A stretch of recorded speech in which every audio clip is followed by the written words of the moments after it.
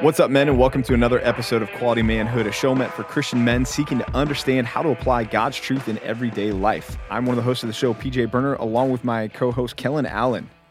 No pause. No pause. Pause. I was going to figure out which name, the first or the last, or you just Kellen Allen, just straight to the point. We need to get to a different point, and that is Kellen and I were just away with our pastors. We took some time off, not off. We took some time away yes, to. let's clarify it was definitely that. not time off. No. It was time away to focus on our church and to meet together in concentrated time, spending hours together, just talking about our church and what the future for our church holds and everything else. Great time, rich, good. Just hopefully accomplishing a lot for God's glory in planning a lot that hopefully by God's grace He'll see us be able to enact. But during that time, because we're all cloistered and we're in a room for a long time, meeting, talking, we have snacks that are there. We got a lot of snacks. Yeah, and look, by request. By request. Yeah. I'm a fan of beef jerky. I like beef jerky. I enjoy them. I'll even go with the Slim Jim from the gas station on the road trip. That's terrible, but okay. No, it's good and it tastes like beef jerky. That's so subjective. We're there. Okay. And you open up the fridge and you pull out. It's like these shrink wrapped, 18-inch long beef sticks. Beef stick. And my hopes were high initially. I was thinking, you jumped at it. I was excited. This looks legit. Yeah. And you pulled it out of the wrapper and you handed it to me. And initially, that was my first sign that this was not maybe what I was hoping for. Yeah. And then I took a bite. You did. And immediately, here's what it was, man. It was a cold, wet hot dog. That's not true. That's what it was. That's not true. It was a cold, wet hot dog. It's a beef stick. It was gross, is what it was. Well, more for me. I enjoyed them. Rejected it. I grabbed a napkin. I put the bite back in the napkin and handed it to one of our other pastors to throw in the trash can. I went there, I think later on in that day to get a beef stick, which I enjoy. They're good. They're at Costco. They're not good, man. And it was funny because there was one that was in a package that was half, like somebody took a bite, and I wouldn't say half because it wasn't. Somebody took a bite out of it and took the effort to put it back in the plastic and then put it back in the refrigerator. See, that wasn't even me, dude. I threw mine in the trash can. I can appreciate that, but you that takes effort to say, I'm going to take a bite. Instead of putting it in the trash, I'm going to slide it back in the package, fold it back over as if it was never touched. Right. That was weird to me. That should be a sign from your brothers in Christ, your fellow pastors, that you need to flee from these things. No, man. Y'all just need to open your palates, I guess. No, dude, it's like a Hebrew national that somebody just ripped out of the case and handed to you and said, here, chew on this for a little while. Hey, man, Costco's been selling it for a year straight. And Costco sells a lot of stuff we can talk about. That's not that true we don't because need. You tried to purchase some stuff and they took it off the shelf because you were the only one that purchased the chili raisins. Spiced golden raisins are amazing. Yeah, just say that for the chili audience. Spiced golden raisins. Jeff Bezos supplies me right now. He's my hookup. That's your guy. He's my supplier. Okay. Yeah. You don't. Chili spiced golden raisins. Anyway. But anyways, hey, man, some sobering news. Not no pun intended. Honestly, on that this weekend, as some of you probably opened up your news app. Or maybe it was on Twitter for you or your sports app and saw the name Henry Ruggs on the headlines. And Henry Ruggs has made headlines in the past, right? I mean, University of Alabama, top flight wide receiver for them. 12 pick 2 years ago. Right. Yeah. Won national championships with them. Right. Promising young athlete, even with the Raiders, making headlines. Racking up yards. He's one of Derek Carr's go-to receivers, and yet this was not a good headline that we came across, was it? Pastor Kellen, what was it that we saw there as we opened up our news apps? Yeah, you got it this week, and he was headlined because he was traveling at 156 miles per hour and was in a fatal car accident, which unfortunately there was a gal that was driving another car. I think she was in her early 20s that 23. lost her life. And a lot that was behind it was 3:30 in the morning, which, there's that old rule that nothing really good happens after midnight. You can even crank it up before then. But here's another example of a guy that was intoxicated, drinking, was not sober, and one day before his life was one way, and now he's looking at a completely different life trajectory because he made a bad decision with alcohol, getting behind the steering wheel, 156 miles per hour crash, took this young gal's life, and now he's going to be facing a lot of time in prison. Who knows what that'll be, but just not a good situation. But the the factor there was alcohol, right? The Right. alcohol completely changes, just how we think about things. We don't respond as fast. We make silly decisions that can cost us our life and cost other people's lives. And, we don't think about that when, we're just having a social drink or whatever it is. But understanding that alcohol is so powerful and it can ruin our thinking and our minds to where it can cost our life, cost somebody else's life in this situation. So wasn't a good one there. And obviously he's in the headlines for the wrong reasons now, where last week, he was in the headlines for good reasons, and how alcohol can completely change things that quick, right away. Right. Right. Yeah. And it's frightening. I mean, 156 miles an hour he was driving his car. His blood alcohol limit was twice the legal limit, right? His blood alcohol content was twice the legal limit. And so much gone in the blink of an eye. Yeah. Right? And men, this episode is not necessarily out there saying go to all the alcohol stores and burn them down. That's not our point. But we do want to talk about the fact that the Bible calls men of God, which is what we've been talking about in this series, not to be drunkards. Yeah. And maybe your initial response is, well, I'm not a drunkard. I don't get drunk. I just enjoy the occasional glass of alcohol. Yeah. We want to talk about this subject, though, and we want to take it seriously because God's Word takes it seriously. A lot of people will initially push back on this, and they'll say, well, Paul told Timothy, right? Hey, you know what? You feel a little sick, take some wine for your stomach. Right. And they want to draw the equation even to, I work hard, and I come home at night after a long day of work, and I want to kick my feet up, and a glass of wine helps me relax. It takes the edge off. So... Pastor Kellen, why is that wrong? Yeah, well, first, going back to the statement you made for Paul to Timothy, is understanding wine back in the times where Paul and our biblical times it was not the same wine that we have today, right? It was much stronger today. I mean, you can look at, there's different stats that are out there, but wine back then was arguably around 3 to 4% alcohol, which is completely watered down. That was the point of it. Some water wasn't clean, and so they would use the fermentation process to help clear the water back then. And it still had that potency to where it could affect you. So that's why we have the commands in the Bible of, be careful, do not be drunkards. And drunkenness is mentioned in the Bible, but at the same time, how we utilize wine today or alcohol today is a completely different purpose. It's 2 to 3 to 4 times more alcohol in wine and other beverages that we have today. So understanding that the goal today in our culture for most bars and alcohol distribution places is like, let's get you to that place quicker, right? Let's not say, hey, it's going to take you this many drinks to get drunk. Let's get you there in one glass of wine or one glass of beer or whatever it is.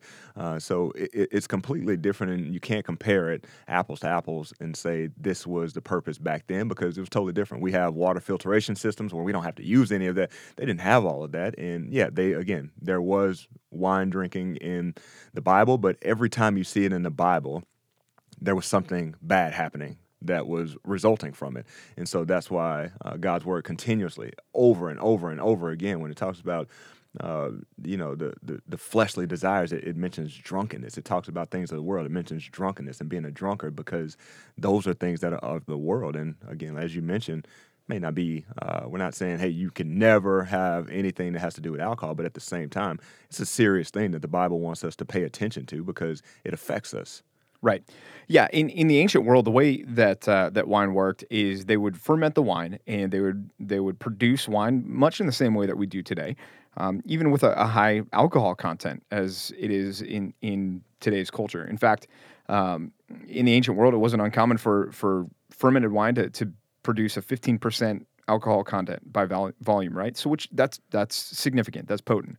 But then what they would do is they would take that and they would put it in a separate bowl, and they would add water to it and water it down and distill that wine down to lessen its impact greatly. And so when you think about, well, Jesus turned water to wine at the wedding in Cana, so therefore there's I should be able to drink wine because Jesus turned water to wine. Well, number one, let's ask, what was Jesus trying to communicate there, right? I mean, there was the communication of a newness that was going on, a freshness that was going on, that even pointing to the signs of who he was is revealing that he was the Right. Messiah. As a result of the sign, many believed in his name. This wasn't about drinking. This was about Christ. This was about Jesus. And then even with Paul to Timothy, we're just dealing with a different category here. So we can't connect. Here's the biblical example where it says I can to this. And Kellen, your point's great. Yeah, so often in the scripture, wine is connected with bad things. You think about Noah getting drunk and what happened with Noah getting drunk. You think about Nabal. Was a fool, right? Yeah. And connected with alcohol there. So yeah, it's something that we need to think wisely about. And for the man of God, we need to not be mastered by it, right? And so let's talk about this then practically. Some guys out there probably still listening to it at this point going, yes, but is it a sin for me to imbibe? There's a word for you. Imbibe, drink alcohol, right? Look at that. Is it a sin for me to drink alcohol? So what are some things that we should think through? How about the first thing here? What's the heart behind it? Yeah. What's your motivation behind wanting to drink alcohol, right? Yeah, and just thinking about it, because again, I think most guys, I would assume, are looking at it from, can I just socially relax and wind down? And my question would be, is that the only way to relax and wind down? Because again, when we think about our mission here, and our goal is to be followers of Christ, to be good examples for other people, our kids that are in the same household that we are, if we're telling them that, hey, this is how you relax, then who knows how your kid is going to take that? It's like, this is how my parents relax. I do this. And so looking at it from the standpoint, yeah, like you said, what's the heart behind it? What are you trying to get out of it? And have you explored other options? Is that the only way? Is that the only thing that you rely upon?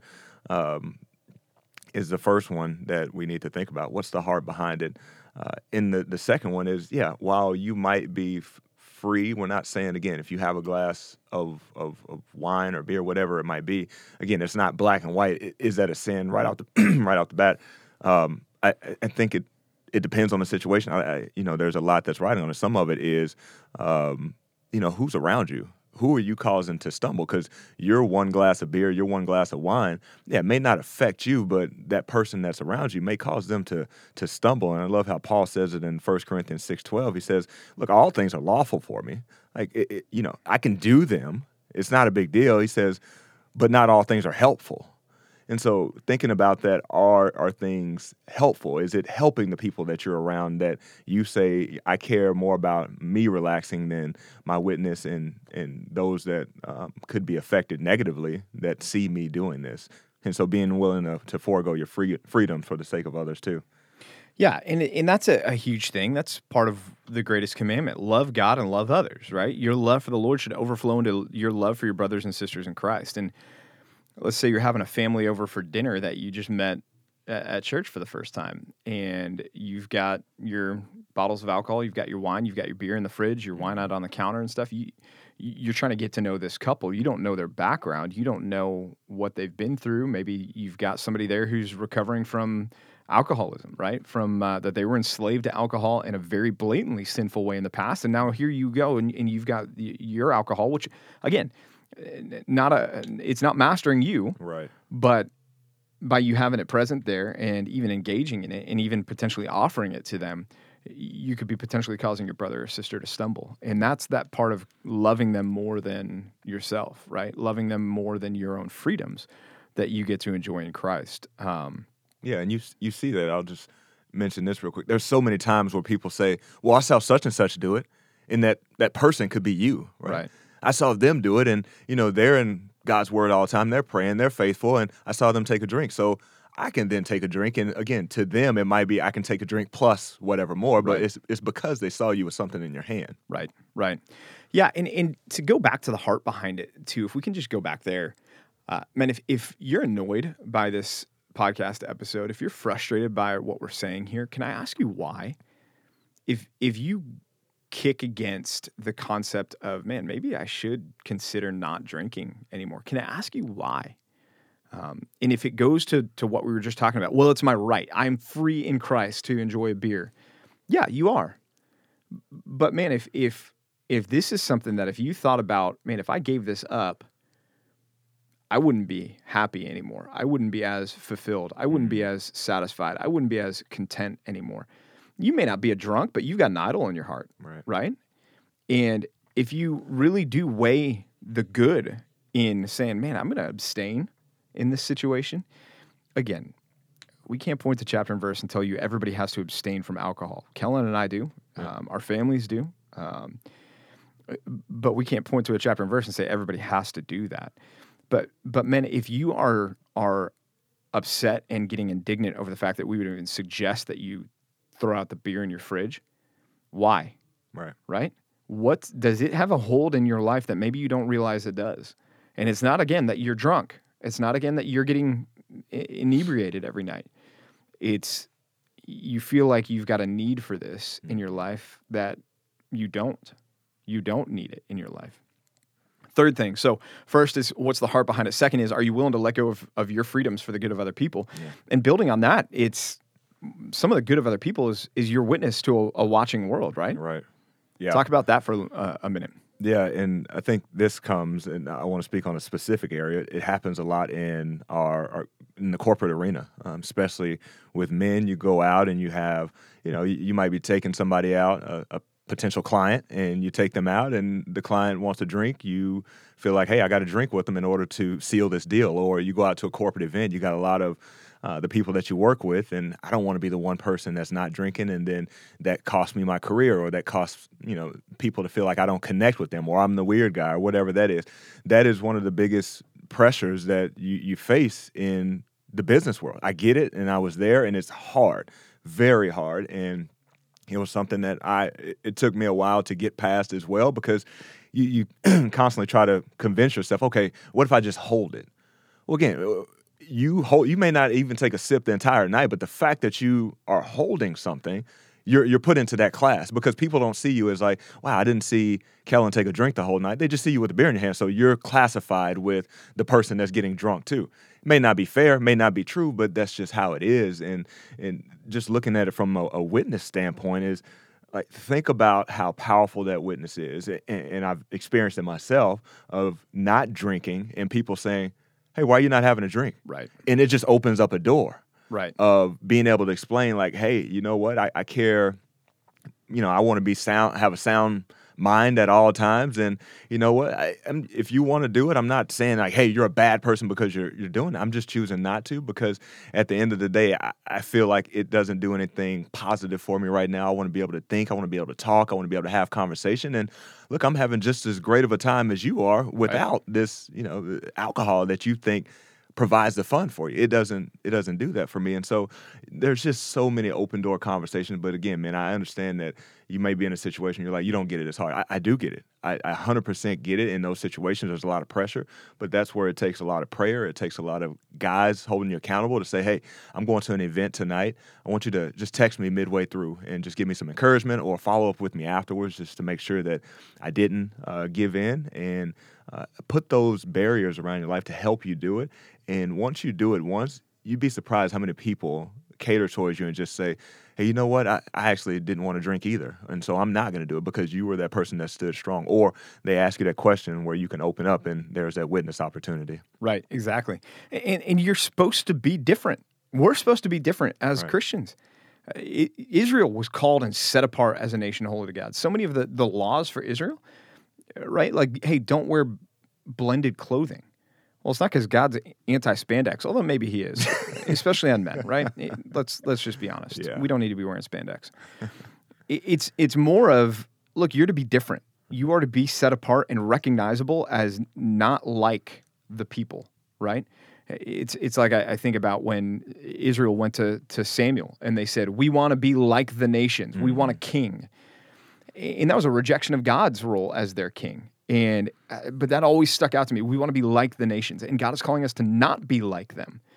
And so sometimes we think, well, they're not going to want to listen to me if they look at me and see me not drinking. They're not going to want to hear what I have to say, because they're going to think I'm holier than thou. Well, no, they're going to think that you're different.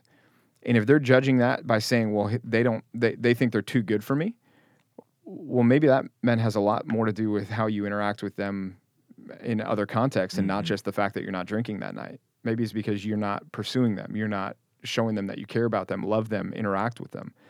But yeah, we should be different. And this is an area where you can stand out in a world that looks at this and says it's no big deal, until a 22-year-old gets behind the wheel of a Corvette and drives 156 miles an hour and kills a 23-year-old. Right. And he had that same mindset. That would never happen to me, right? I can drink and drive and I'm good until it happens. Exactly. Yeah. Exactly. And then the fourth thing, so what's the heart? Are you willing to let go of your freedoms, consider your witness? And then the fourth thing, and we've alluded to it already, and that is when you look at drunkenness in the Bible, it's so often paired with just other sins that mark the fallen and broken world that we live in. Mm-hmm. It's not held up. You're not going to find drunkenness in the fruit of the Spirit, but you'll find it in the fruit of the flesh, right? It's alongside things like thievery and swindling and orgies and sexual immorality. It's included in lists like that. Right.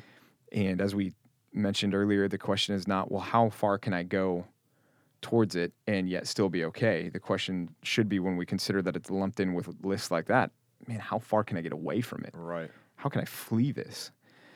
So, man, if you go home from wherever you're listening to this and you go inside and you sit down with your wife and you say, you know what, I've got a conviction that I think we need to get rid of the alcohol in our lives.